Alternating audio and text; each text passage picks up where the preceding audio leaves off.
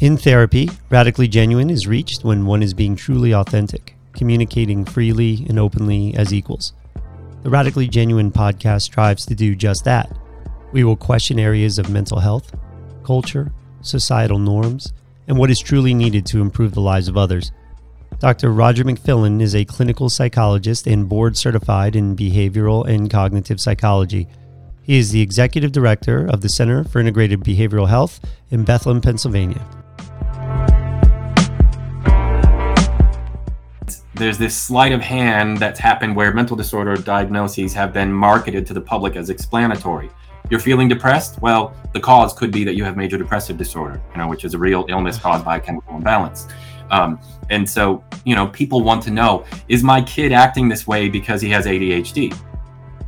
If someone asks that question, they misunderstand the fact that the ADHD diagnosis says nothing whatsoever about why a person has those symptoms. Welcome to the Radically Genuine podcast. I am Dr. Roger McFillin. Folks, we live in dangerous times.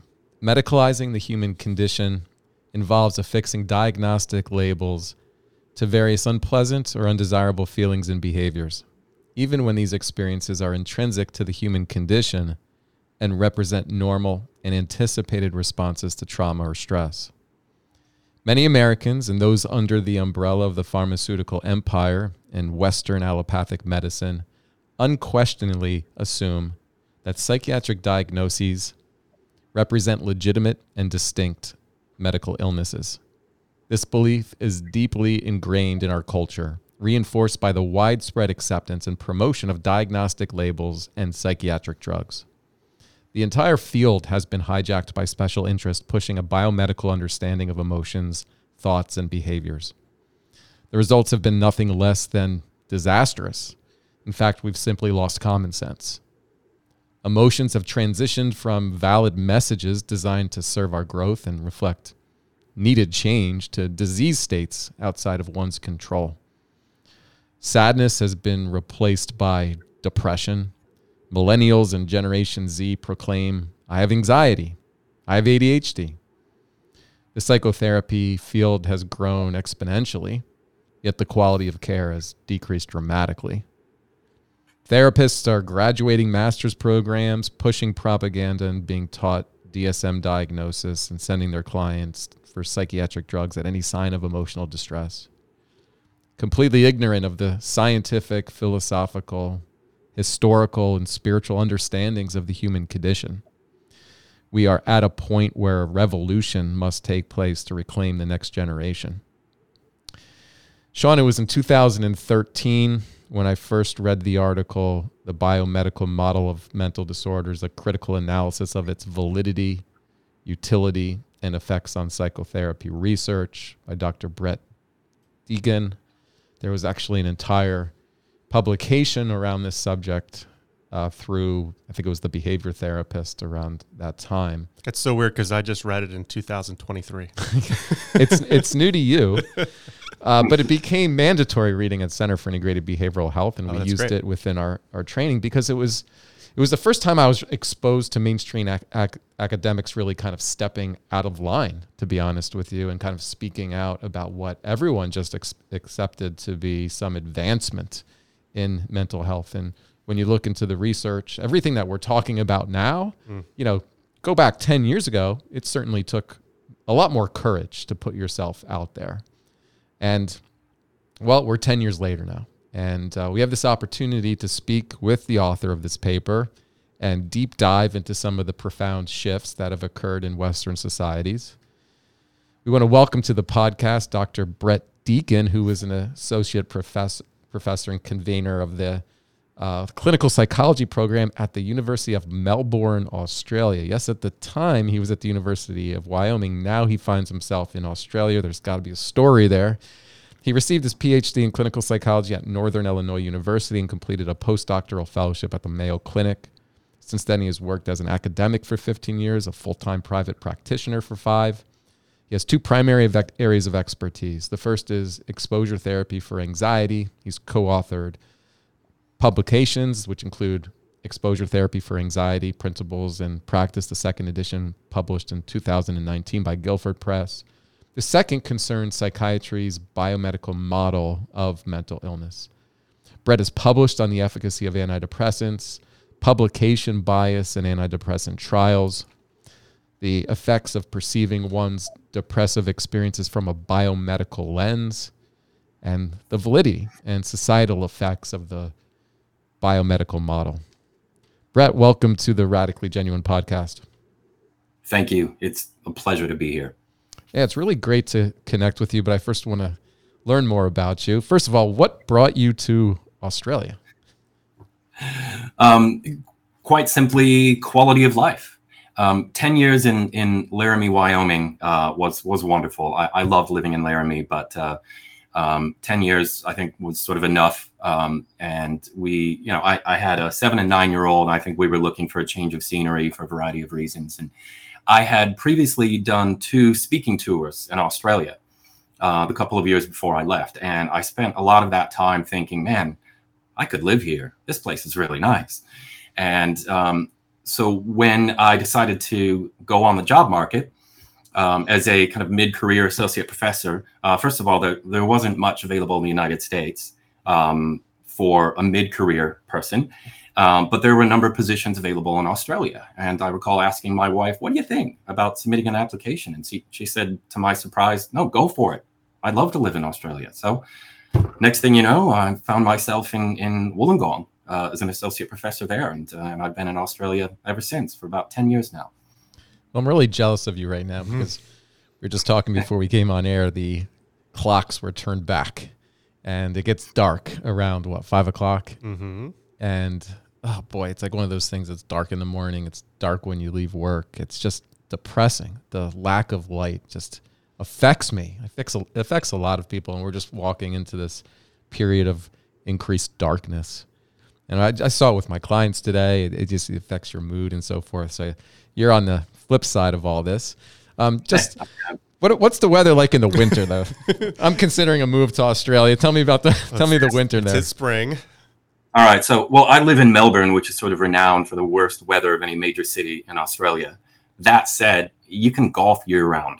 That's the best way for me to summarize it. So the winters here would be, the worst part of the winter. Highs would be in the 50s. It never gets to freezing. It doesn't ever snow. It might be a little more cloudy and windy and rainy, but it's really not bad. And this winter, we basically didn't have one. By American standards, having lived in the Midwest and Wyoming, the weather here is fantastic. Great.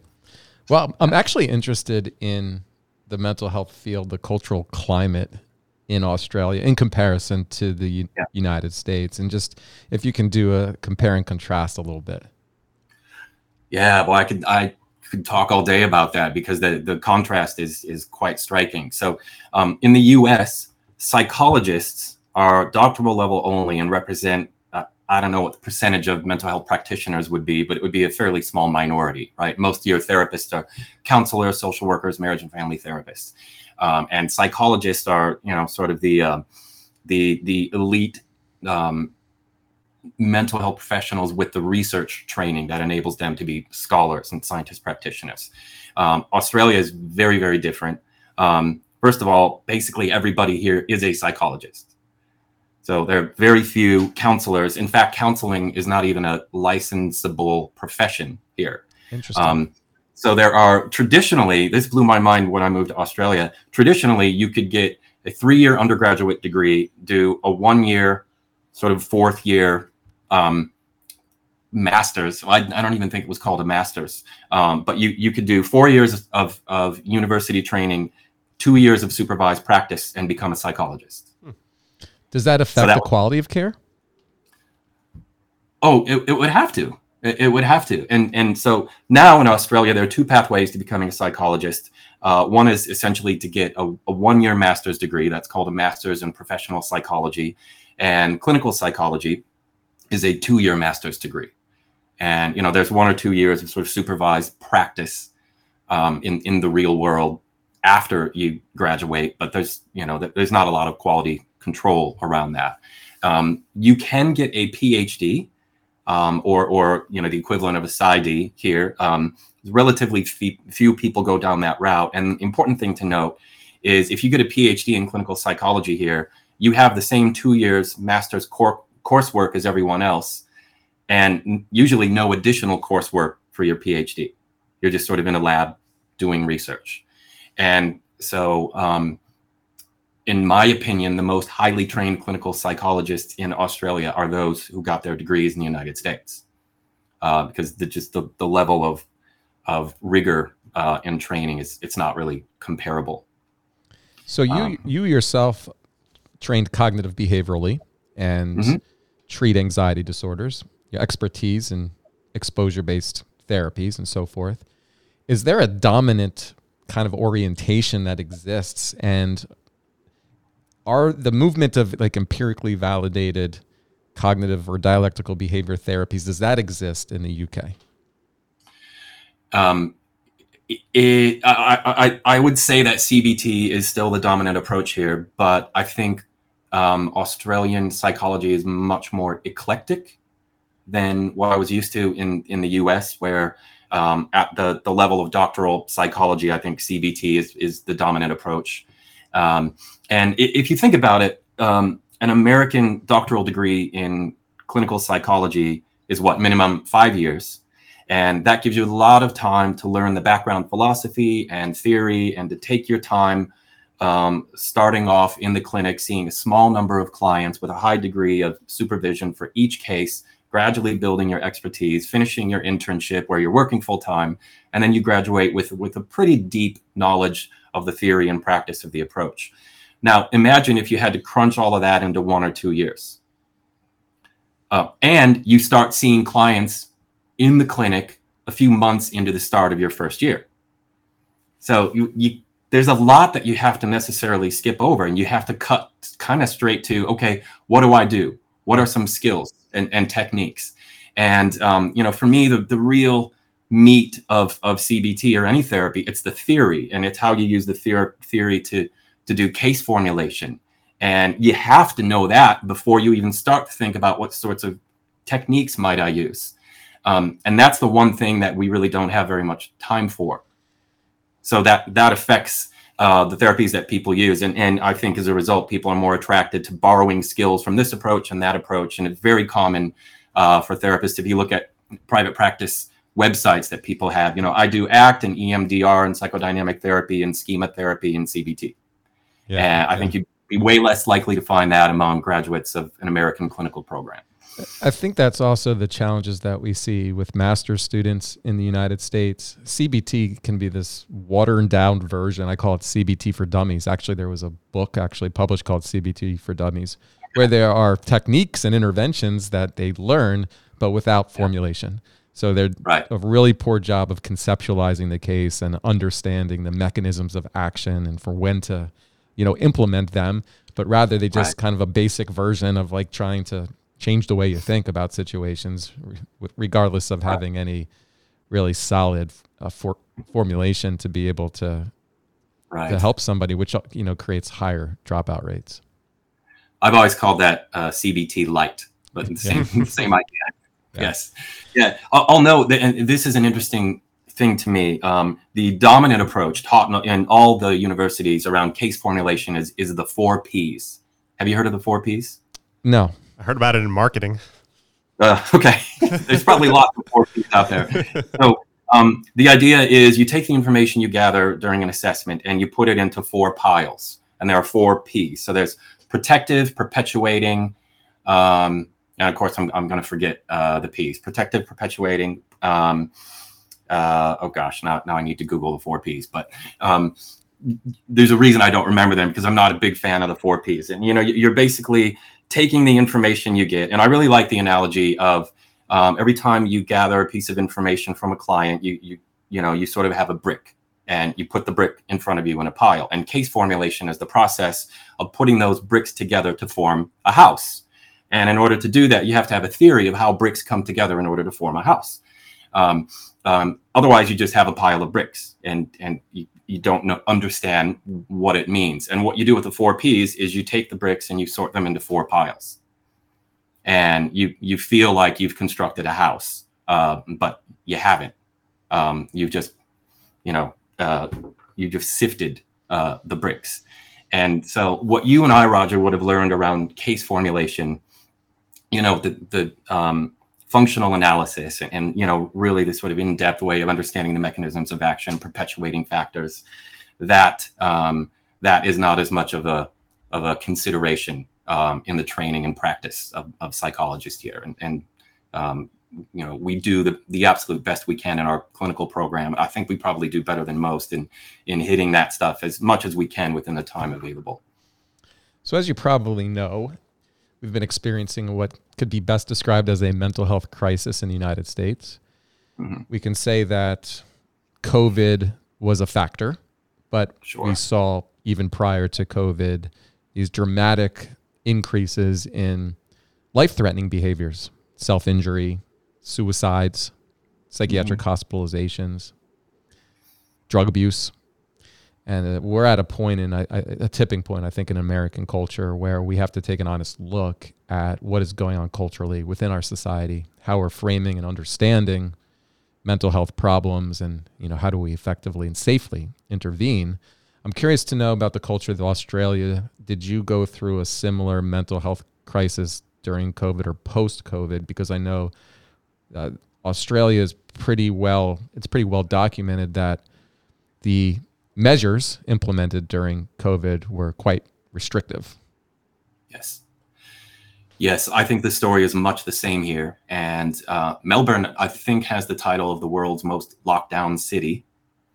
And the lockdown here was it felt fairly draconian to me, especially with my American psyche, thinking they would never get away with this in America, for better or for worse. Americans don't like being told what to do to the extent that I think Australians are a bit more acquiescent to authority. I think that's fair to say. So the lockdowns here were pretty rough, and thank goodness that time is over. But the declining mental health outcomes in society, from the data I've seen here, very much mirror that in the U.S. and the U.K. and Canada and New Zealand. I think the same thing is sort of happening all over. So you were kind of ahead of the curve on a lot of this. I just want to go back to your academic career, where you were deciding to publish on the biomedical model. Mm-hmm. What motivated you at that time to kind of take on that degree of responsibility? Because I want to know, did it put you on the firing line at all? Because I know just 10 years later, just on social media, and having this podcast, I'm placed on the firing line. People are like hearing a lot of these critical questions being asked, and some of my reactions, it's almost as if it's new, as if they never heard it before. But we can go back more than a decade, even further than that. There has always been a critical eye. So just take me back into kind of your mindset and where you were at that time. Yeah, thank you. It's fun to take a trip down memory lane. There's a lot that stands out when I think about it, and I have to give a shout out to a psychologist who does not get enough credit for being a real trailblazer on this topic, and that is Stanton Peele. And he works within the addictions field, it's sort of a silo within the mental health field. It almost stands a bit separate from it.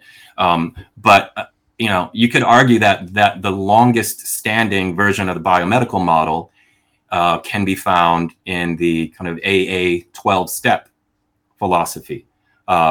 Step one is to admit you're powerless, and my very first clinically relevant experience was the summer after my junior year in college. I worked at an addiction treatment center that, like more than 90% of those in the US, was sort of based on the 12-step model.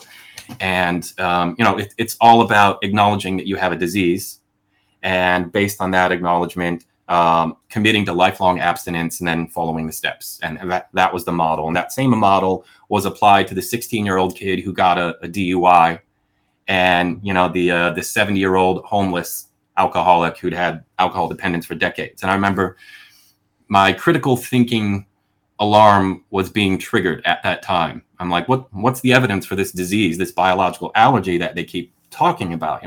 Where is it? And so I started to investigate the science around that. And then I found a book called The Diseasing of America by Stanton Peele.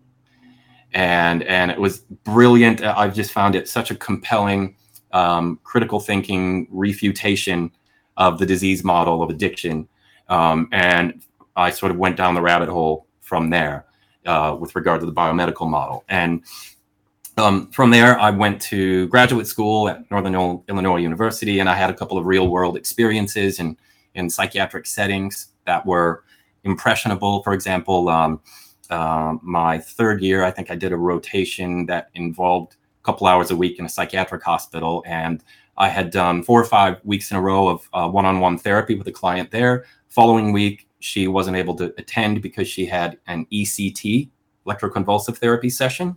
And I saw her the week after, and she had no idea who I was. Oh, yeah. And that was very memorable. And so when I got to my postdoc at the Mayo Clinic, which is a hotbed of hardcore biomedical psychiatry, I had the background knowledge and the skepticism to be able to, first of all, clearly recognize problematic kind of biomedical paradigm related practices, and then trying to think about how to handle it. So, I saw client after client who got referred to me who told me the doctor says I have a chemical imbalance. Why would therapy help me? And that ended up turning into a research idea, which ended up turning into a study that I was able to conduct a couple of years later when I got to the University of Wyoming. And so a lot of my interests around the biomedical model were directly born from clinical experiences, wondering, what's the impact when people are told these sorts of explanations, when people believe them, and what would it look like to study that? How could you do an experiment to study that? And I was fortunate at the University of Wyoming to not really be in the firing line because there was nobody holding a gun at me. I was sort of off, in kind of a little protected enclave, from the healthcare system or from, psychiatric colleagues. And I kind of took advantage of that freedom to be able to study this and to speak out about it without really worrying about any sort of repercussion.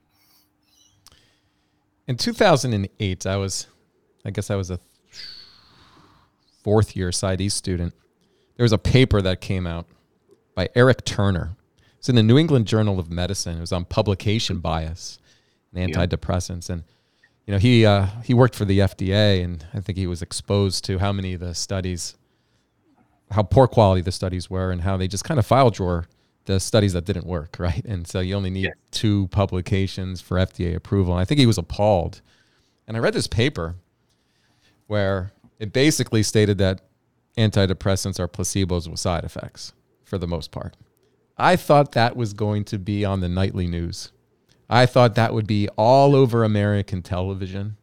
I brought it into my doctoral program. This was in the height of the medication era, like this biomedical understanding. Antidepressants were just portrayed as kind of life-saving. And it's not anything I ever saw, not in my training, not in my previous experience. In fact, I saw quite the opposite. Most people I saw were either nothing was happening, or they're questioning if anything was happening other than staying depressed, or they were worsening. And so I could not believe at that time that a paper in such a prominent medical journal wasn't just so widely publicized. And so it gave me a lot of information. I think my takeaway at that time was, boy, we're really under the Iron Curtain here. The pharmaceutical industry has so much power and so much influence over physicians because it really did not make a dent at all.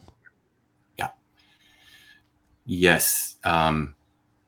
There's lots to talk about with that. I remember the 2008 Eric Turner paper well, in part because that study kind of scooped one that I was working on writing with similar data. And I was fortunate to be an author of another big 2008 paper. First author was Irving Kirsch, who's really been the main person studying the placebo effect in antidepressants over time. And he wrote this wonderful book called Antidepressants, the Emperor's New Drugs, in which he kind of chronicles his research. And one of my proudest moments as a postdoc at the Mayo Clinic was I found my way on the Grand Rounds committee, and I was able to get Irving Kirsch invited to come out I think I was the only one who knew what was about to happen when he did come out and talk on. The title of his talk was "Antidepressants: The Emperor's New Drugs," and in the 2 years I was there were at least twice as many people in the audience for that talk as any other. Doctors came from all over the hospital. There were people sitting in the aisles and standing against the walls, and it was sort of like a bomb exploded in the Department of Psychiatry and Psychology. And at the time, it was very controversial to argue that there's a very strong placebo effect and that the difference between antidepressant and placebo efficacy is small and clinically insignificant. Now, there's scientific consensus that is the case. And even the proponents of antidepressants are left sort of arguing, well, the difference is very small, but it's still really important. And that's kind of where the argument has shifted to. But in 2008, Irving and I and several co-authors wrote a paper examining the placebo effect in clinical trials of antidepressants submitted to the FDA, and basically found that I think placebo duplicated 82% of the antidepressant response. And the difference between the two was small and clinically insignificant. This was not a major news story in the US. And I definitely noticed that. There was an NPR story about it, but I think it wasn't leading a nightly newscast. However, it was the lead news story in much of Europe, interestingly. And the European Association of Psychiatry had sort of an existential threat to deal with, because psychiatry had really organized itself around antidepressants and their perception as miracle pills. And so the president of the European Association of Psychiatry, Hans-Jürgen Müller, invited Irving Kirsch to come to the conference in France and debate him on the efficacy of antidepressants. And Irving had a scheduling conflict and couldn't go. So then they asked me, and I said, sure. So here's me, like a third year, new assistant professor at the University of Wyoming, debating this guy with 600 publications, in the lion's den in a room of 400 angry psychiatrists about the efficacy of antidepressants. Tell us about that. Yeah, how did that go? Well, there was an article in Men's Health published by journalist Paul Scott, who was there and sort of described it. But it was, I think, very telling. And, I probably walked away feeling like I won, and I'm sure my opponent probably felt like he won. But we were sort of arguing past each other in a way. I was arguing essentially the data are the data. The clinical trials show the difference is small and clinically insignificant. And we don't even know if that's a true drug effect, or it could be breaking of the blind or due to side effects that are being perceived. And his argument was essentially, we know from clinical experience that antidepressants are effective. Yeah, I mean, I'm sorry, go ahead. Yeah. That's sort of all you need to know to understand why we're talking past each other. Yeah. Yeah, which is so problematic to me. And this is what I've seen. Brett, I know you're a scientist, right? And you believe in science, and science is something that we really attest to being like an objective process that plays itself out over time. And you almost have to take a neutral stance on it, right? Like you have to have a devotion to the data because of our inherent biases and the flaws that exist in us and human beings. Yeah. And you want to validate your work, and it's a quest for truth. Honestly, like we're trying to seek out truth. And that's been my problem with the medical field, psychiatry in general, is they're always trying to find a way to justify their use of these drugs when the data doesn't fit it. And then it comes back to clinical experience, and some of the statements are quite hyperbolic, like I see it save lives and so forth. And so the question is, how can I not see it save lives, and how do you see it save lives? And so we have to answer the question when it comes to the placebo effect. It's powerful. I mean, I don't think we do a good enough job of really understanding it and communicating it to the general public. But in these trials, and we're only talking about the published data for the most part, right? You're talking about an enhanced placebo effect. Like when someone takes that drug, they know they took the drug, and the researchers or the doctors, they know that the drug was taken because it's a psychoactive substance that they feel. And even, with that, we're talking about a negligible difference between placebo and an SSRI. One that really, given the risks, the suicide risk, self-injury, akathisia, dependency, and so forth. No logical or reasonable person can argue that drug as something that should be widely provided to the American public. There's just no way. But yet here we are, 2023, and we're just seeing an increased number of people taking this drug.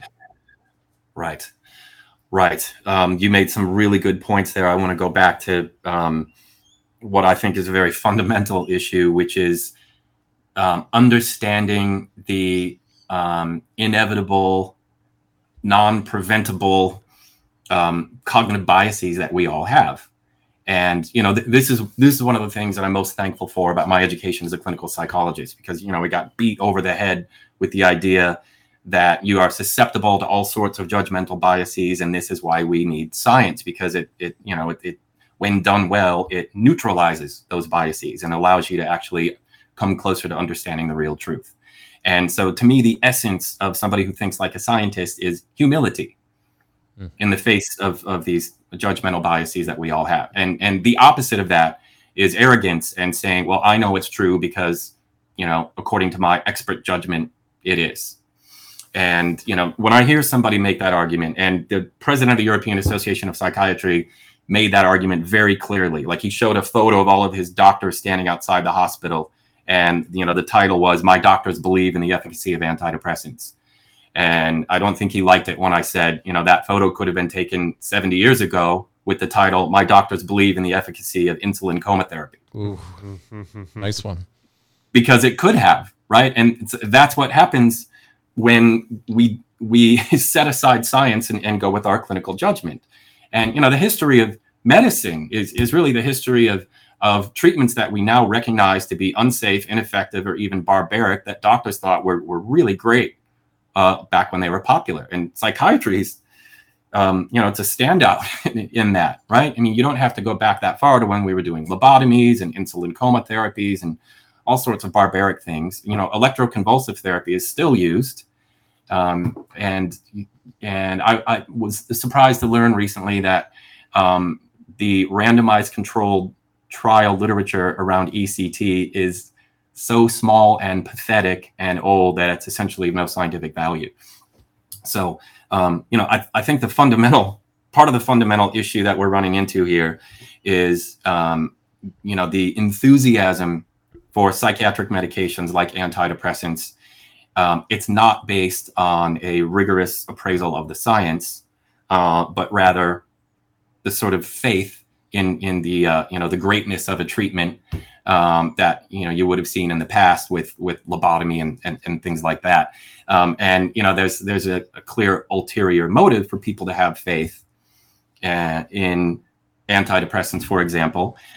It makes psychiatrists look like real doctors with real treatments for a real illness. It makes zillions of dollars for the pharmaceutical industry. It puts doctors front and center in the sort of healthcare system of where people go when they feel bad. And, this is the sort of the near miracle that Prozac ushered in for psychiatry.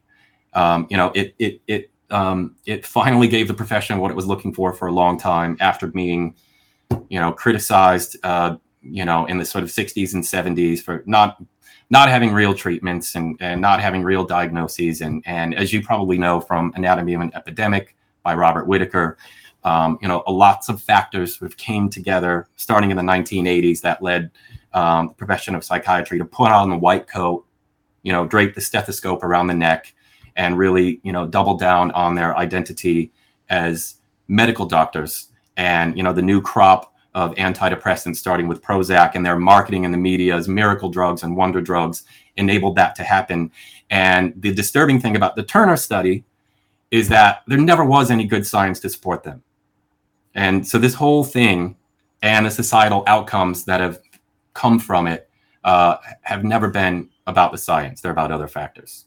That's been one of the most shocking things for me over the last 2 years is the exposure to the science part of it and reading some of these numbers and seeing things and how obvious it is to me to realize that the risks outweigh any potential benefit, if there is anything whatsoever. But why are we so completely brainwashed? I mean, you're talking about a conversation you had with somebody over in Europe in a debate forum 15 years ago, but has anything changed? And why hasn't anything changed?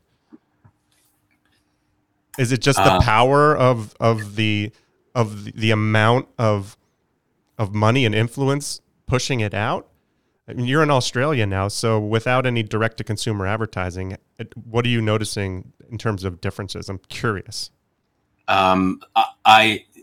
You definitely get saturated with the direct-to-consumer advertising in the U.S. We don't have that in Australia, but I don't think it makes any difference ultimately. Australia is one of the world's most medicated countries, I think even a little bit more so than the U.S. This is a hot off the presses result from a survey study that a student and I did last year that I want to share with you. So we surveyed about 300 people who were members of this kind of online survey taking platform in Australia. And we asked them about their beliefs about antidepressants in sort of quiz form. And the percentage of Australians who believe that antidepressants work by correcting the chemical imbalance that causes depression was 89.5. And I just want to linger on that. So we know that's not true. There was a big meta-analysis published last year that put the final nail in the coffin of the sort of low serotonin story of depression. It was always a story. It was never evidence-based. So how did we get to the point in a society with no direct-to-consumer advertising where 90% of people, 9 out of 10 people, believe in a false story of depression and antidepressants? It has to be like films and movie, like just the culture of the United States being pushed out globally in the form of like movies and film and the power of the medical authority. And that's what exists, is that authority bias that we have to trust our doctors know more than us. And so when they start promoting it in the manner it's been promoted in the last 30 to 40 years, obviously that's something that becomes into the zeitgeist of the entire culture, the Western culture, Western societies. But if 90% of the people believe it, I mean, they're not all going to their doctor to talk about depression. I mean, what's the percentage of people on antidepressants in Australia? It's got to be less than the United States. Or actually, I shouldn't say that.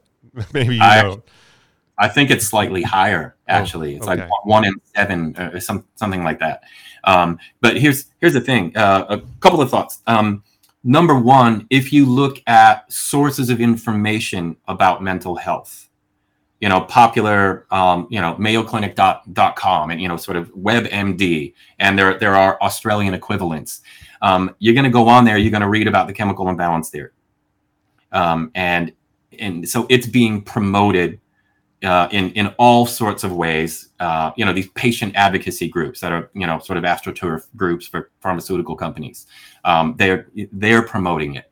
And so the fact that we don't have direct-to-consumer advertising doesn't mean that people aren't being inundated with it. And when they go to their doctor, I can't tell you the number of clients who have seen their family doctor and then come to me and told me the doctor says I have a chemical imbalance, and so I'm taking this medication now, but I really wanted to just see you and do psychotherapy. And now I'm in this interesting position of what do I say to the client about the fact that their doctor was just had given them a false story and deceived them into taking a medication that the research shows they probably won't benefit from.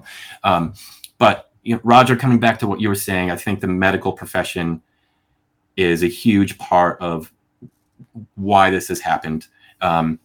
In Australia, the way the healthcare system is organized, you can access a Medicare rebate, a government rebate, to see a psychologist. If somebody wants to see me, they can get a rebate for $135 per session. Otherwise, they might be paying $200 out of pocket or something. So people are very motivated to get the rebate. And in order to get it, you have to first see a general practitioner who assesses you, diagnoses you, and then writes a referral for you to come and see me. And they have lobbied, the profession of medicine has lobbied very hard to be in that role, the central role of managing mental health. And of course, when many people see their GP, they're offered a prescription, whether or not they went there for that. And one thing that I've come to believe is doctors in general are incapable of prescribing psychiatric drugs responsibly. You just can't do it. And right here in Australia, we have a clinical practice guideline for depression that says antidepressants are not the recommended first-line treatment unless the person has severe depression. In reality, clients with mild distress are given antidepressants constantly. So, Roger? Yeah, in the United States, over 80% of the drugs are prescribed in primary care, and primary care doctors do not have the expertise to assess and adequately treat mental health related problems. I don't know in the context of the appointment in Australia, but the average appointment time in the United States is like 8 minutes. So obviously it's void of any context. And even trying to put a designation onto depression. Tell me what's severe. That is completely arbitrary. I mean, you can use something like a Beck Depression Inventory and get an idea, but I can have my idea of severe depression is different than I think a lot of people's idea of severe depression. And so now some people just label it as intensity of distress, not necessarily impairment of functioning, and the degree in which somebody might take their own life, or the prolonged nature of the condition, the chronicity of the condition. So, the challenges here that exist is that the conflict is undeniable. At this point, that an entire profession of mental health professionals, psychiatrists, psychiatric nurse practitioners, their entire role in the healthcare system is now only to prescribe drugs. So in any way you begin to promote the science around that and start talking about the dangers, that's a lot of people losing their jobs because they do not have any other adequate skill set to be able to manage these conditions. They just have now assumed a position in Western medicine that is one that should have never occurred. We have way too many psychiatrists. It was one of our podcasts with a psychiatrist recently. Their niche was a small subset of the chronic mentally ill, one that we didn't have good treatments for, but there was management of them. Now they're part of the American culture. Now they are identifying distress. Mental health is no longer stigmatized. In fact, everybody's seeking out help, at least in the United States. And it's a fear-based culture too, Brett. So, for example, taking the EPPP, you'll have a question on there that says if someone's experiencing moderate to severe depression, what's your next steps? And I mean, you're supposed to refer to a physician. If anyone's having moderate to severe depression, we're talking about DSM categorical diagnoses, more than 2 weeks struggling with something in a moderate way is enough to be able to send somebody to a doctor. Some people are fearful they'd lose their license. So as a psychologist, you're supposed to refer somebody to a physician if they are experiencing depression? Aren't they there for you to work together on overcoming it? Well, there's ethics in our profession. And so someone like me who's well-versed in this, then, obviously I'm making clinical decisions that I think are best aligned with the patient, their goals, and as well as the scientific literature. But generally speaking, most people who are providing care in the United States are master's level professionals who don't have that science-based education, and they work in clinics and hospital-based systems where that is just what mental health treatment is. Right. I think the vast majority of people working in the healthcare system have no idea what the science actually shows about psychiatric medications. In particular, the doctors. Like all of these clinical trials, demonstrating lack of efficacy and adverse effects, and we haven't even gotten to the publication bias and the ways in which clinical trials are designed at every turn in order to show an advantage of the drug as opposed to being a kind of more true, scientific test. I think in my experience, the psychiatrists I've worked with would be the most defensive around acknowledging the possibility that there are some issues in the relevant science. And great example off the top of my head, the STAR-D study, the largest, most expensive federally funded clinical trial of depression treatment ever, was touted. You probably are aware of this. This has been really well chronicled on the Mad in America website. Was touted as showing that when given multiple opportunities to have a go at evidence-based treatment, 67% of people eventually, respond to depression treatment, mainly with antidepressants. And look how effective treatment is. That's how the study was marketed. And when you look at the actual data from the study that hasn't been sort of fraudulently presented, the actual number is 3%. And so what we have here is scientific fraud, and these papers should be retracted.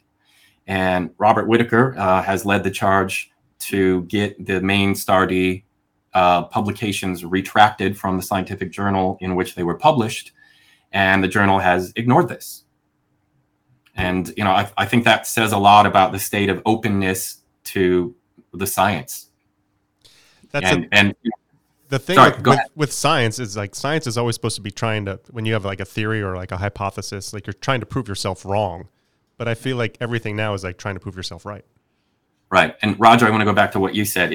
If you put all of your eggs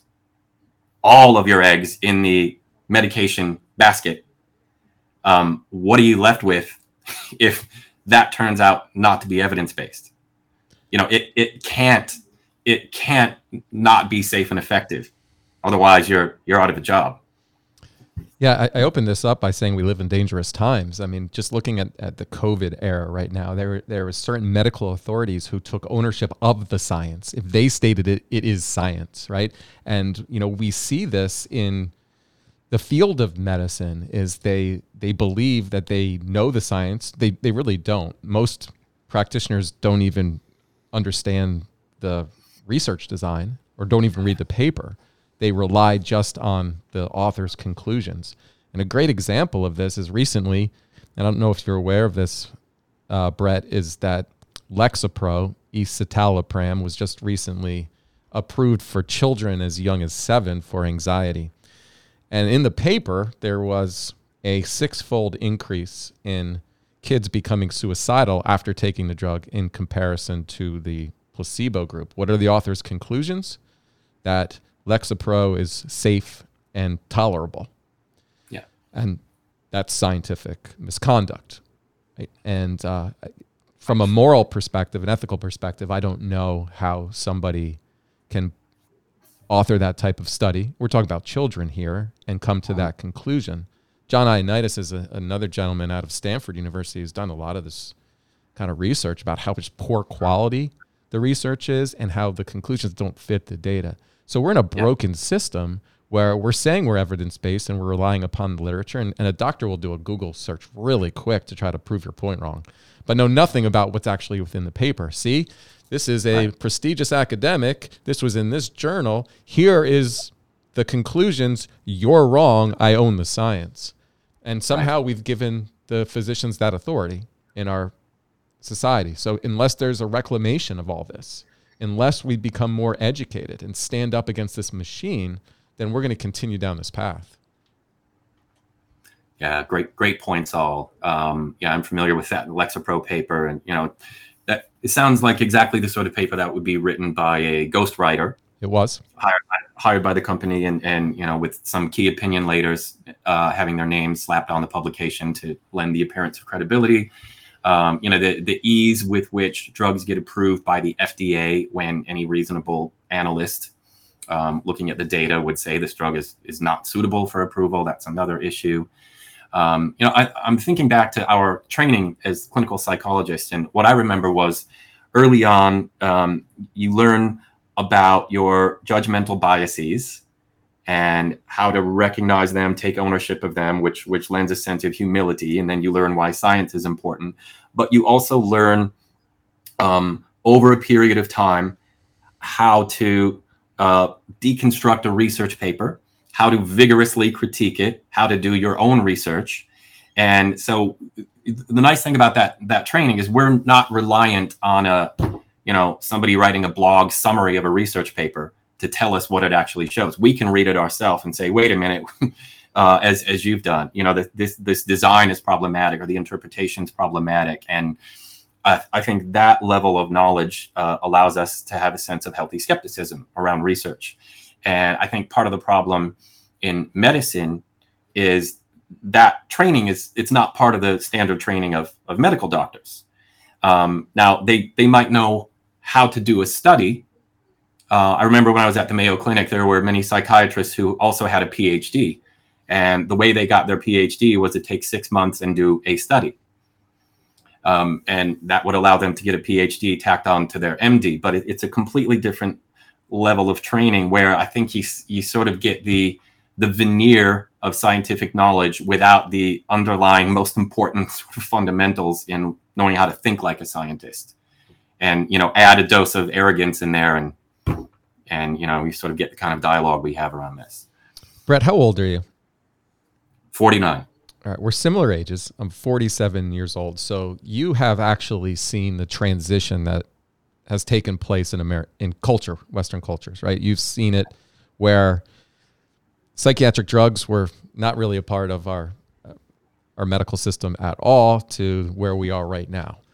I'm interested in kind of opening the discussion to learning more about what you believe to be the impact now on generations who've been exposed to this and its influence on the rising rates of mental illness.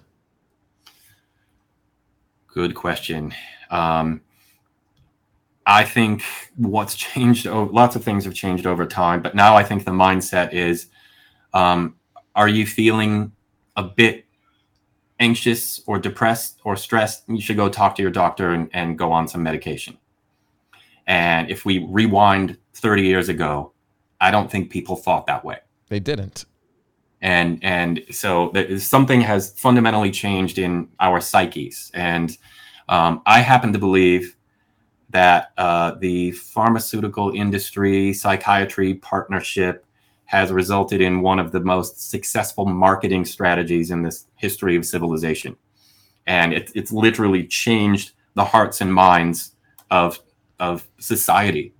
And it's shifted us from, first of all, construing our own experience as just part of life and not necessarily indicative of anything wrong with you, let alone a chemical imbalance or, your brain not working properly.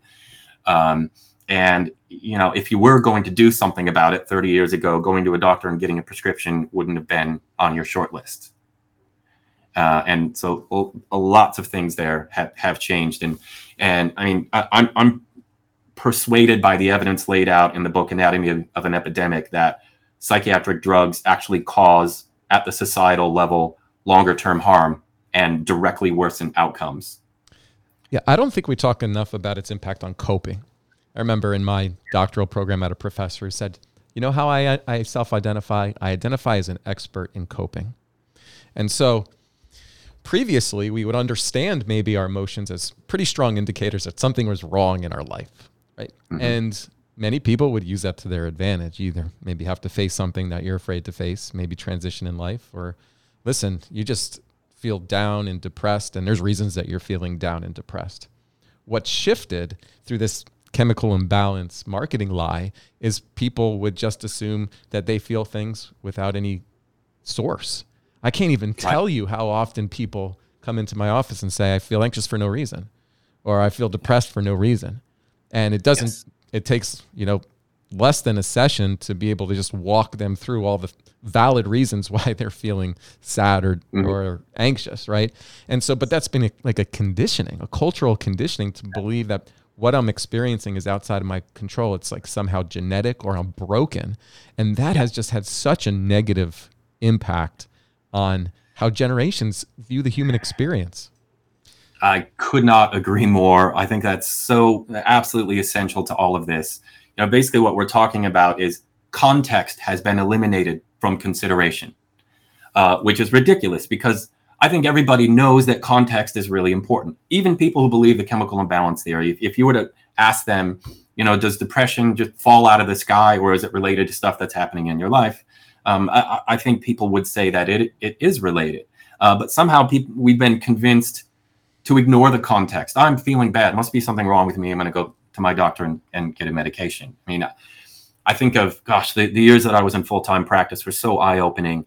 I had a young man who was in his teenage years starting to acknowledge that he was gay. And he lived in a fundamentalist religious family, which is relatively unusual in Australia compared to the US. His parents had 3 exorcisms performed on him when he was a teenager to cure him of his gayness. And it didn't work. And they sent him to the doctor, and the doctor told him that his depression was caused by a chemical imbalance in his brain. Yeah. And had him take a medication. I'm like, if that context is that unbelievable context is considered irrelevant to the experience of depression, society is just gone off the deep end. It's such an insanity. I don't understand how anyone can believe it. Sometimes I imagine, what if some alien advanced life form came down and listened to how we talked about these things? They think we're all nuts. I don't understand how a doctor can convince themselves of such nonsense that you could just state the manner in which you feel is nothing in at all related to the context of your life or the situations that exist. I mean, don't they have some background in biology and evolutionary biology? That there's a function to these emotions we've adapted for a reason. It's like we've lost common sense, and it's such a dumbed down way of thinking. It's so reductionist, so rudimentary. I don't know how so many people bought into it. Well, let's put the blame squarely where it lies. Psychiatry's DSM. Psychiatry's diagnostic manual. To me, this is going to sound like a provocative claim. I actually think the DSM-3 might be the most influential book of the 20th century in terms of the impact on society. So prior to the DSM-3, we had the DSM-2, which wasn't taken very seriously. That was sort of written when psychiatry is more psychoanalytically dominated. But if you look up depression in DSM-2, you'll find depressive neurosis. And what do they mean by neurosis? They mean reaction. And depression was considered to be a reaction to things that were happening in your life and things that were happening in your mind. And the great leap forward for psychiatry in DSM-3 was a theoretical diagnosis, which is touted as good because it's not, we don't have to say depression is due to things that psychoanalysts say or behaviorists say. We just describe the symptoms. But they're all devoid of context, entirely devoid of context, intentionally devoid of context. And so what we now have in the DSM, with the exception of PTSD, are descriptions of psychological problems without any consideration of their context. And I think a lot of people don't know, I would guess, that when they go to their doctor to get help with depression, their doctor considers the context of their life to be completely irrelevant. I don't think a lot of people would suspect that. Because I think common sense tells us that context is actually really important. But what the DSM says is context is irrelevant. And that frees up doctors and psychologists to make diagnoses if a person ticks DSM boxes, even if what they're experiencing makes complete sense given what's happening in their life and, wouldn't reasonably indicate anything wrong with them, but rather an understandable reaction to bad things happening. That's just not what the DSM says. So have they taken it one step further now? Meaning prolonged grief disorder.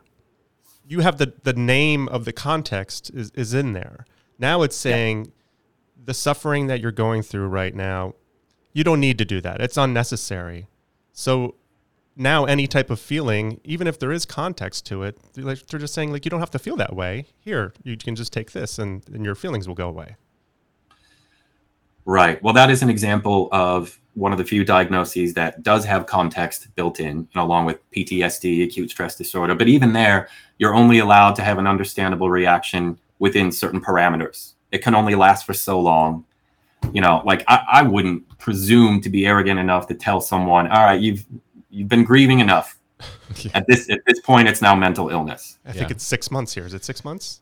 Well, let's face it, right? It's ridiculous. The pharmaceutical industry is beholden to their shareholders, and they do a lot better when you can increase your customer base. And they realize that. They're smart enough to know that. If more people are signed depression, if more people are signed with an anxiety disorder, if we can identify more people with ADHD, more with bipolar, we sell more drugs. So one thing that all human beings in all likelihood are going to experience at some time that's collectively normal is the experience of grief and loss, We are social beings. We attach to each other. The loss of somebody has a profound impact on us. So now you are really increasing your customer base if you can now disorder grief. If you can create a medical condition that says the way you're grieving, it's too long and it's too intense and it's atypical to what is normal for other human beings. This is now a medical condition. Let me add one layer on that. I agree with everything you said. I don't think people often appreciate how valuable iterations of the DSM are to the pharmaceutical industry, because what happens over time, thresholds for diagnoses get lowered, which increases it, the number of people, bipolar's one of the best examples that comes to mind. So you want to sell more mood stabilizers, let's invent hypomania, which only lasts for 3 days. The DSM-5 mood disorders task force consisted of 9 experts, all of whom were psychiatrists, 6 of whom had active financial conflicts of interest with pharmaceutical companies at the time they were deliberating the DSM-5, 3 of whom had been paid to conduct clinical trials of antidepressants for grief. And guess what diagnosis they invented for the DSM-5? Yep, that's it. Right there, that's it. Yeah, so they're a bit of a Trojan horse, you might say. Yeah, I had this as a kind of list of questions for you because I wanted to take a step further. If we know these categorical lists of symptoms are really problematic, they're pseudoscientific, they're not valid, and they've created, pathologizing normal and medicating normal. Where do we go as far as a categorization of mental health problems? Obviously, we need some way to communicate with each other diagnostically. So just curious your thoughts on what would be a better system. That's always where we get stuck. Because it's a really difficult question to answer. What would it look like for us to have a diagnostic system that is free from the fundamental problems associated with diagnosis? I have trouble wrapping my head around that, because you can't really have a diagnostic system without, first of all, invoking this notion of normal, and then having diagnoses that catalog ways in which people deviate from that. But what if the concept of normal is inherently BS, right? And that's one thing that I really appreciate about acceptance and commitment therapy, for example. There are other approaches that are like it, that are based on the premise that, we all have weird stuff going through our minds all the time. This notion, there's this construct called healthy normality, which basically says that the natural state of a human being is to be happy and content at all times, regardless of what's happening in your life. And if you're not, there's something wrong with you. And then the question is, well, which is it? Is it generalized anxiety disorder, or is it major depressive disorder? And that's the role of the DSM. But what if what if happy normality is a myth? What if life involves ups and downs that we all experience, which are very much tied to what's happening in your life? What if suffering through a day at school, having to sit at your desk and listen, to boring lectures is just inherently boring and leads your attention to wander and makes you fidget? Like, what if that doesn't mean there's anything wrong with you? What if that's just the nature of life? This is one of these fundamental things that I think has changed over, from 30 years ago prior. Back then, I think people didn't endorse healthy normality as much, and they understood that, life is hard, and, suffering within, sort of a normal amount is just part of life for all of us. And that doesn't mean there's anything wrong with you. You need to go to your doctor or get diagnosed. That's more for more kind of serious, perhaps unusual types of issues.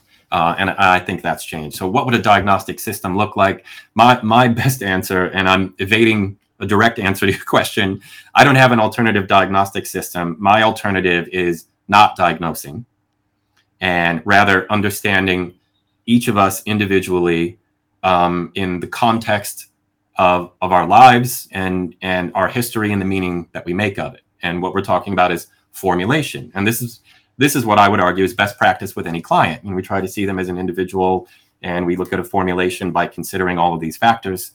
And, an interesting thing happened when I stopped thinking in biomedical terms, when I stopped using diagnostic language, when I stopped using words like symptom, is that people with major depressive disorder disappeared from my office. I just didn't see them anymore. They stopped coming. Now, I saw people who felt depressed, but what I saw walking through the door was a case formulation, not the diagnosis. It fundamentally changed the way I thought about things, and I think I helped a lot of clients fundamentally change the way that they thought about things. And to me, that's the preferred alternative to diagnosis, but it doesn't serve some of the purposes that diagnoses serve in society. So we had Dr. Jessica Taylor in here talking about the trauma-informed approach. So it was kind of her first attempt at replacing the diagnostic statistical manual. Yeah, I mean, I think it's the attempts to depathologize. Like, to his point, I just put out a tweet, which he reminded me. I said, on this tweet, I said, what's the difference between someone with major depressive disorder requiring drugs and someone struggling to cope with an event in which they need time to reflect, process, and consider new ways of coping? Yeah. And then I said, nothing. It completely depends on who's listening and framing the struggle. Yeah. Right. And so I've spent a lot of time thinking about this because obviously we know there's something called obsessive compulsive disorder that can be very impairing, right? There's something called bulimia that's very impairing. And we sit with people who get so depressed that they want to kill themselves, or they're so anxious they don't want to leave their home. And we want to be able to communicate that is impairing, that there's help, there's therapies that can assist them, and we have to communicate it in a way that gives them some semblance of like understanding about why things happen the way they are. So that's like, I think something on a dimensional approach is like important.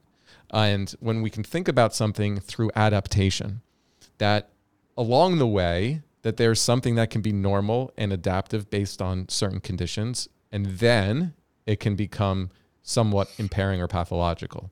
So a great example of this is, let's say somebody was broken into and assaulted in their home, okay? And for a while, they're not sleeping at night, and maybe they have a knife that they keep under their pillow, or they don't even sleep in their bed, they sleep in their corner, or something like that, right? Where there's such an intense fear reaction that they are now trying to just protect themselves. They're in survival mode, right? So in the short term, we would say, well, yeah, that would make sense. You were just in danger.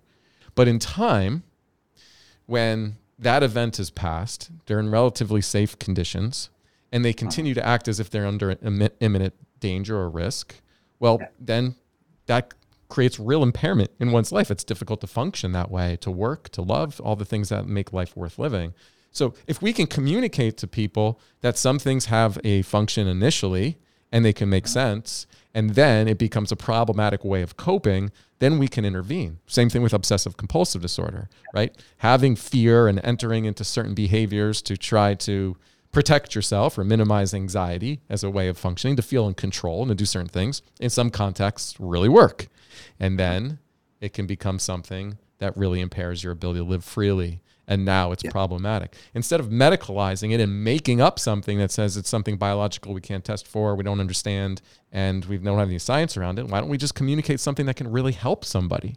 And that's the building in the skills. Yeah, very, very well said. I agree. And this gives me a chance to make what I think is an important point. And I try to keep this in mind in my role here as an educator for clinical psychology students who have to learn about diagnosis. And a really important point is to know what a diagnosis, a DSM diagnosis is and is not. Most importantly, they are descriptive only, not explanatory. And 90% of people in society, I think, don't think of them that way. So major depressive disorder simply says that a person is feeling depressed and has, 5 out of 9 symptoms. It doesn't say why. Most medical diagnoses, the diagnosis is a diagnosis of the cause of the symptoms. And there's this sleight of hand that's happened where mental disorder diagnoses have been marketed to the public as explanatory. You're feeling depressed? Well, the cause could be that you have major depressive disorder, which is a real illness caused by a chemical imbalance. And so, people want to know, is my kid acting this way because he has ADHD?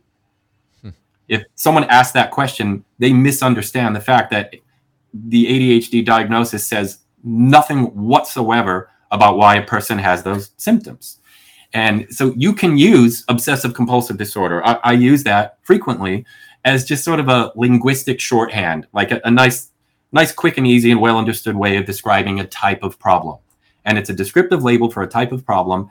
And, it's arguably useful because we can find people who have that type of problem and then study the effectiveness of different therapies and, find evidence-based interventions, which is all good. And we can stay out of trouble, relatively speaking, if we make clear that this diagnostic label is just a descriptor. It's not a thing. This is the important point. It's not a thing that you have, like a tumor. A tumor is an actual thing you have. ADHD is not. It's a metaphor. It's a metaphorical thing. Yeah. But people, people take the metaphor literally, and of course they would, because it's been marketed as a literal thing very, very vigorously. And that's what the biomedical model is. It's essentially taking metaphorical illnesses and pretending that they're real illnesses. So people aren't catching ADHD at the daycare centers? Because I heard there was a spread, an epidemic out there. So many younger people are now, acting like they're 3 and 4 year olds. My 3-year-old, as soon as he started going to school, his hyperactivity just skyrocketed. Yeah, I've noticed that. Yeah, go ahead.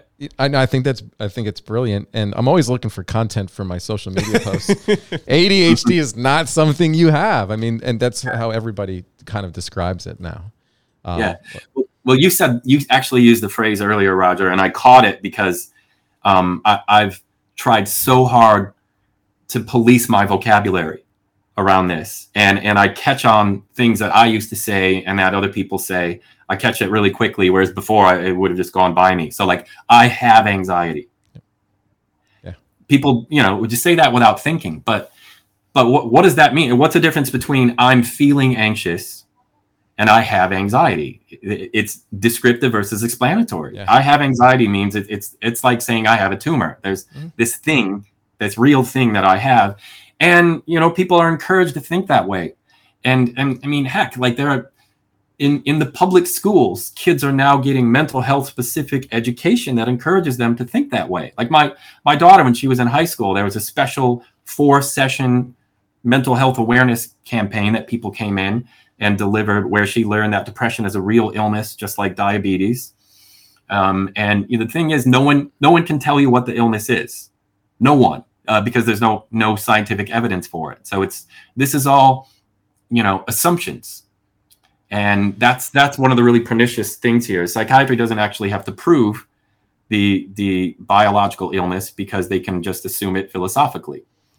Yeah, Brett, to be honest with you, I'm kind of down on humanity, because you just realize how many people say things without thinking and without knowing, and almost like we are like trained like parrots.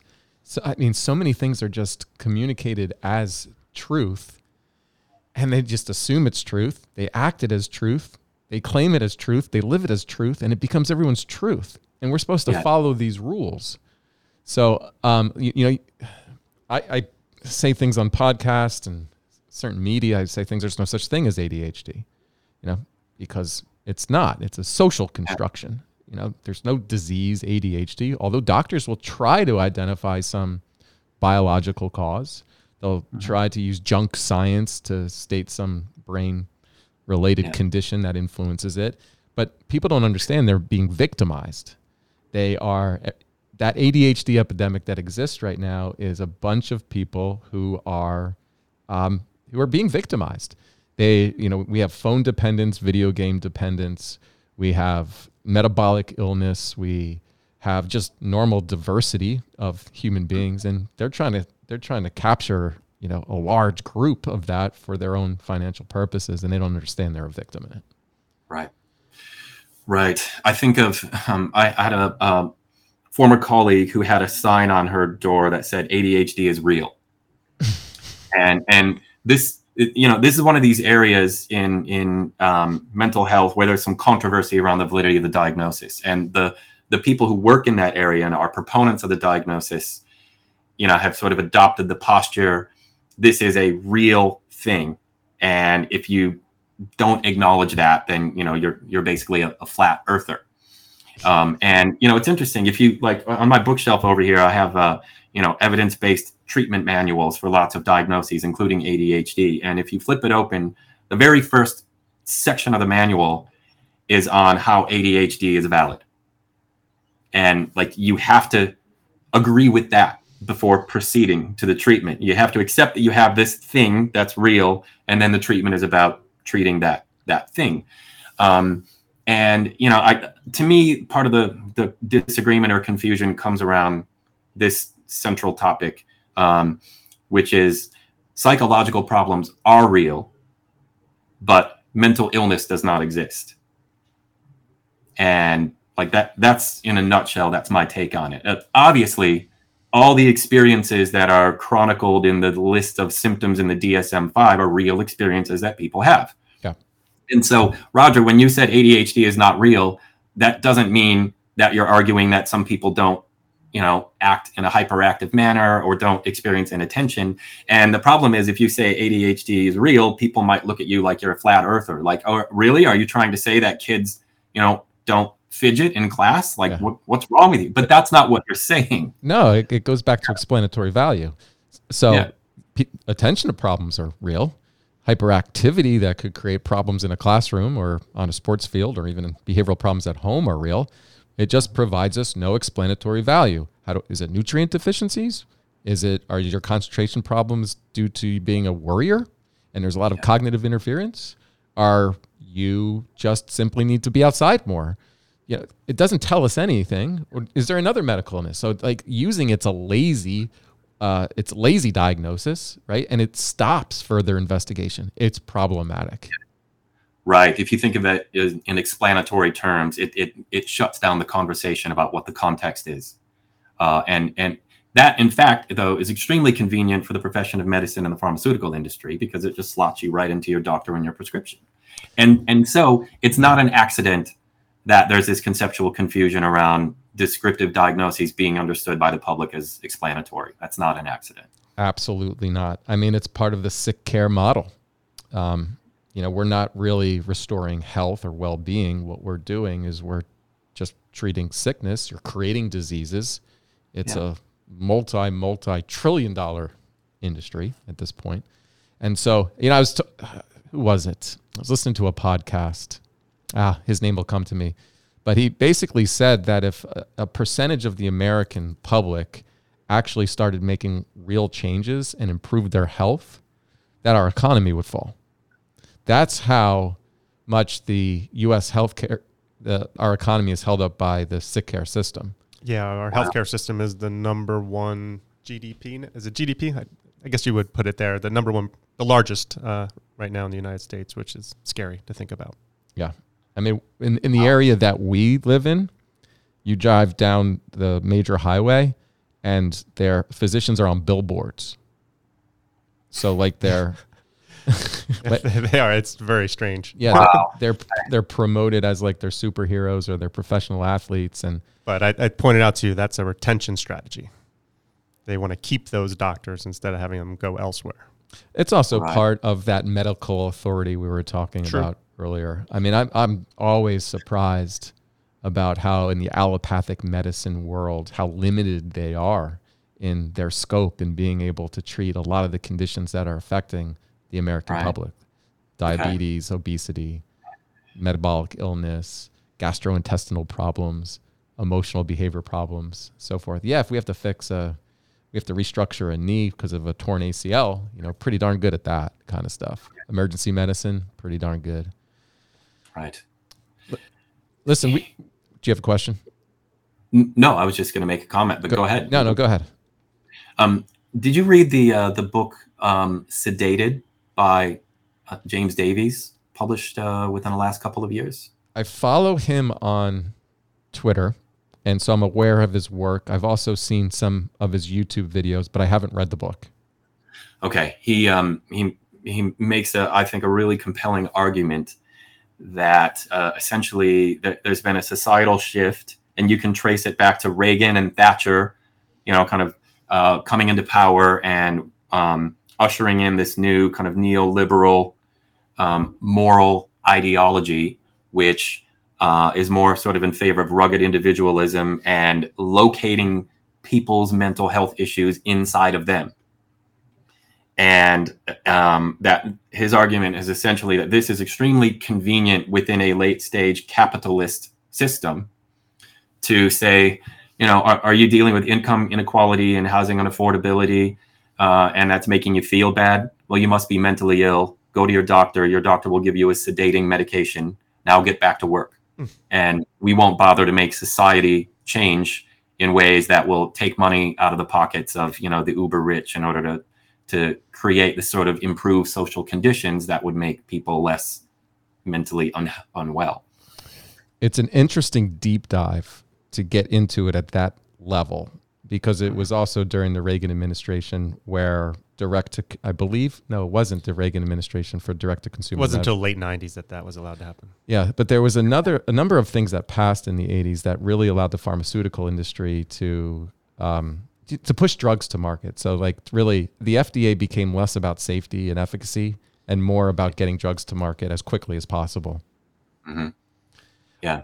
One final question, because we've kept you so long and it's been a great conversation. I just want to get, since you have been a researcher, I do want to get your opinion on the current state of therapy and therapy research, where, we've come out of this era of the empirically validated treatments, manualized based treatments. And what we see is there's a dissemination problem. They're not really widely applicable to a lot of complex situations that we see in direct clinical practice. And many people, even though there's incredible principles that I think we've learned through research, most of the general treatment community dismisses them. And most people are not getting what would be considered evidence-based therapies. And in turn, I think that there's a communication or marketing problem that exists with them. The way that they're understood is poor. It doesn't represent how I implement them with a flexibility, but fidelity to the principles, with a structure, and also a compassion and allowance for things based on the client's needs in a collaborative way. It's just miscommunicated. Where do we go now? What do you think the current state is? And where do we have to advance the research? Yeah, great question. And it's good to have a historical perspective on that, because, I remember the days of evidence-based treatment manuals for DSM diagnoses being considered, the sort of the peak version of the practice of our profession. And, the academics who promoted them, and I used to be one of those people, we were strong cheerleaders of the idea that clinical practice should involve the use of these manuals, but practitioners didn't use them. And so there was this sort of dynamic of, you silly, stubborn practitioners, why aren't you using our manuals? That's what you should be doing. And then I went into full-time practice and I didn't use the manuals either. Yeah. and one of the reasons why is in the real world of practice, you have 50-minute sessions, maybe once a week. And, the treatment manuals are often designed, to have hour-and-a-half long, 2-hour sessions that occur, once or twice a week for 15 to 20 sessions. And just the structure of the delivery of the manual does not look like the real world format in which we deliver therapy. So, and in Australia, the Medicare system, this is profoundly relevant to this topic. If you want to get that Medicare rebate, which most people do, they go to their GP, get a referral to see a psychologist. You get 10 sessions per year. That's it. Wow. And after the 6th session, you have to go back to the GP, report on how therapy is going, and get the GP's permission for the last 4. So you get 4-hour-long sessions. And if you were to ask yourself, how many of those empirically supported treatment manuals could you follow with fidelity within 10 sessions per year? The answer is probably almost none, maybe like the specific phobia one or something, but that probably would be about it. So you couldn't even use the manuals in practice if you wanted to.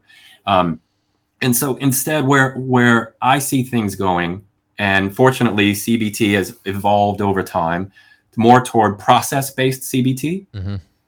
And, the emphasis there is on core principles, philosophy, theory, formulation.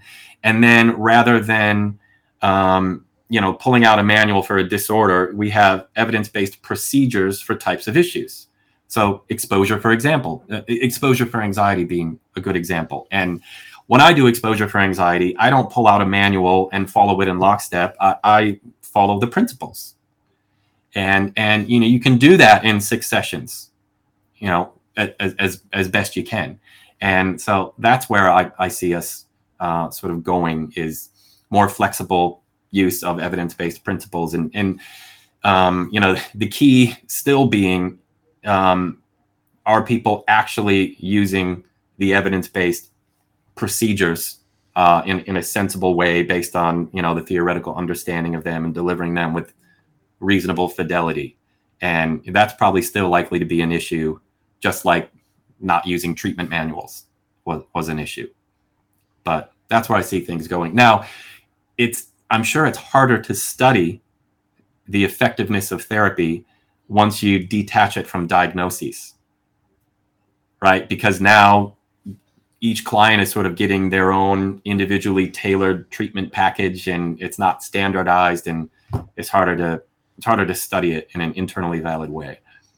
That I was thinking of another question as well. Like when you do randomized controlled trials for modalities or certain types of approaches, how do you factor in the individual sitting across from the client? Doesn't that have a big part in the impact or the result? How do you factor in the client? The psychologist sitting across from the client? I would think that the individual that is applying that modality, there's a certain... That's because you're not aware of treatment manuals. I am not aware of treatment manuals. So treatment manuals, they're standardized almost like a step-by-step, and you do it with them. Oh, okay. Yeah, well, yeah. So the answer is that's very rarely looked at. But I think of, to me, one of the more interesting studies in the whole outcome literature is the pediatric OCD treatment study, the POT study. And it was for kids with an OCD diagnosis, and they got either exposure therapy or Zoloft or the combination. And it was done at 2 study sites, University of Pennsylvania and Duke University. And the crazy thing was outcomes for exposure at Penn were more than 4 times better in terms of effect size than at Duke. And they were following the same manual. So the therapists there were doing something very different than the therapists at Duke, even though they were following the same manual. And essentially, it was described to me by one of the people in charge of the study that the therapist at Duke might have had the client touch the door handle. That's exposure. And the therapist at Penn might have had a client eat a sandwich off the bathroom floor. That's exposure. But one is much more challenging and, as a result, likely to be therapeutic than the other. And so that sort of clusters of therapists doing it differently than others. And I saw a conference presentation once that even among the ERP therapists who had seen 5 or more clients, some were 2-3 times more effective than others. And what I want to know is, what are those 2 therapists doing, who are getting these massive levels of improvement across their clients that are different from the other therapists? That's what I want to know. And so it would be neat for us to do more research on that. It's fascinating, especially when it comes to OCD. That's an interesting comparison between the 2 schools that were providing the study. I'd never heard that before. But Jonathan Grayson, I believe his name is, he's an OCD expert. And, really speaks to OCD being driven by intolerance for uncertainty. And some of the exposures he does really pushes the envelope, right? Like most therapists aren't willing to go as far as he goes.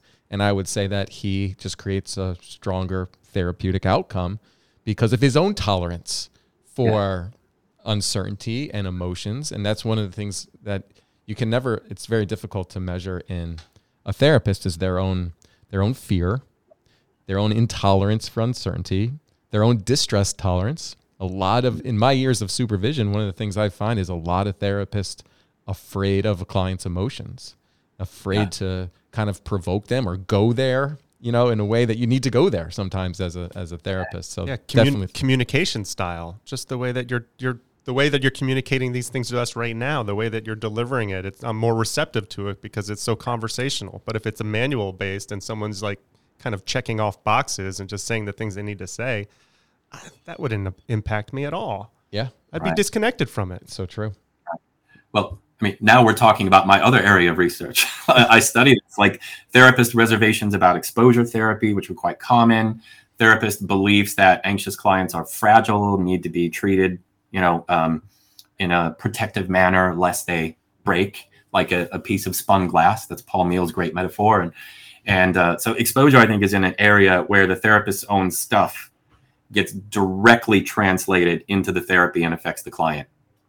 For better or for worse. And that, coming back to the pot study, that example of what exposures would you choose for a client who has a contamination fear? I'm sure the answer to that has a lot to do with your own comfort level or lack thereof with dirty things. And Jonathan Grayson has no issues with uncertain situations, I'm sure, and as a result has no problem exposing clients to really intense, uncertain related situations, whereas other therapists are too squeamish and would never do that. Surely that gets directly translated to client outcomes. Yeah. Listen, Brett, we have kept you for 90 minutes. I could probably talk to you for 5 hours. So there's so many different subject areas that I'm writing down for us to get you back in another time. And I love that. It opens just our ideas for future podcasts. But before we close, I don't know if you're on social media or your work is public. Is there any way that people can take a look at the work you're doing, or is there anything you're putting out there? Probably the best place for that at the moment, I don't have much of a social media presence, would be the University of Melbourne has a Find an Expert page that all staff members have. So if you just Google Brett Deacon, University of Melbourne, that'll probably take you to one of the top hits being my Find an Expert page, and that's where I post updates and on the work I'm doing, and you can see the stuff that I've published in the past. Great. It's interesting. We do have a audience in Australia. Yeah, I'm pulling up the data right now. I'm curious what the percentage was. We're in the top 1% global downloads. So although most of I think 70% is probably a United States audience, we got about 25% outside the United States or more, 25-30% outside the United States. Definitely we had an audience from down under. We did. It's not loading right now. I think my bandwidth is being used for the Riverside recording, but it's in the single digits. Here we go. We're about 3.5%. Okay. Yeah. So we're gonna get people out there who are listening to this from Australia. Well, congratulations on the success of your podcast. That's amazing. And for you to have a podcast that is that successful, that covers these sorts of topics, just makes me gives me hope for the future of humanity. Honestly, I agree, and I think it represents kind of an awakening that's starting to happen worldwide. 10 years ago when you published that paper, we really didn't make much of a movement in being able to challenge these ideas. But post COVID, where we were subject to some of the corruption, I think it's much more aware. People are much more aware of the corruption that exists. And there's also a global community of harmed patients from psychiatric drugs. And so really starting to challenging a lot of these ideas that people just accepted as truth. But it does start with people like you, Dr. Deacon. I mean, it's, some of your early work shows, courageousness, your willingness to have those difficult conversations, to put a paper out there. We really do, appreciate you being a trailblazer here. And I know there's been trailblazers before you. I'd have to look at the work of Stanton Peele, for example, but I just want to say that, your paper has made a difference. It made a difference here at our center that one of the things, just so you know, one of the things that we have here is we have position statements that when people come here, we have position statements on the efficacy of these drugs And we work with people getting off the drugs. And we're trying to change the language we use even on our website. We're trying to instigate real positive change to help people get better. And it started with some of your very important work. So really appreciate it.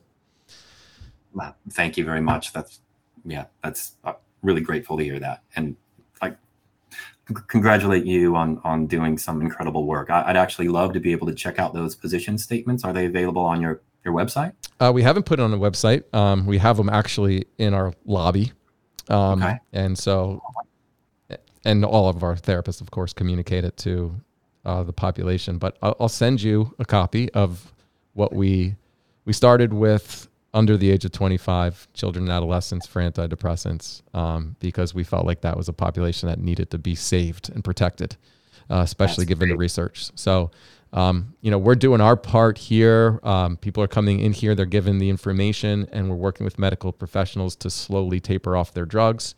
Listen, I could get into the weeds with you about exposure therapy and like inhibitory learning processes and so forth, and how the drugs negatively impact that, just the presence of it. So we could get in the weeds with your areas of expertise, which we'll do another time. But I want to thank you for a radically genuine conversation. Thank you. It's been a pleasure.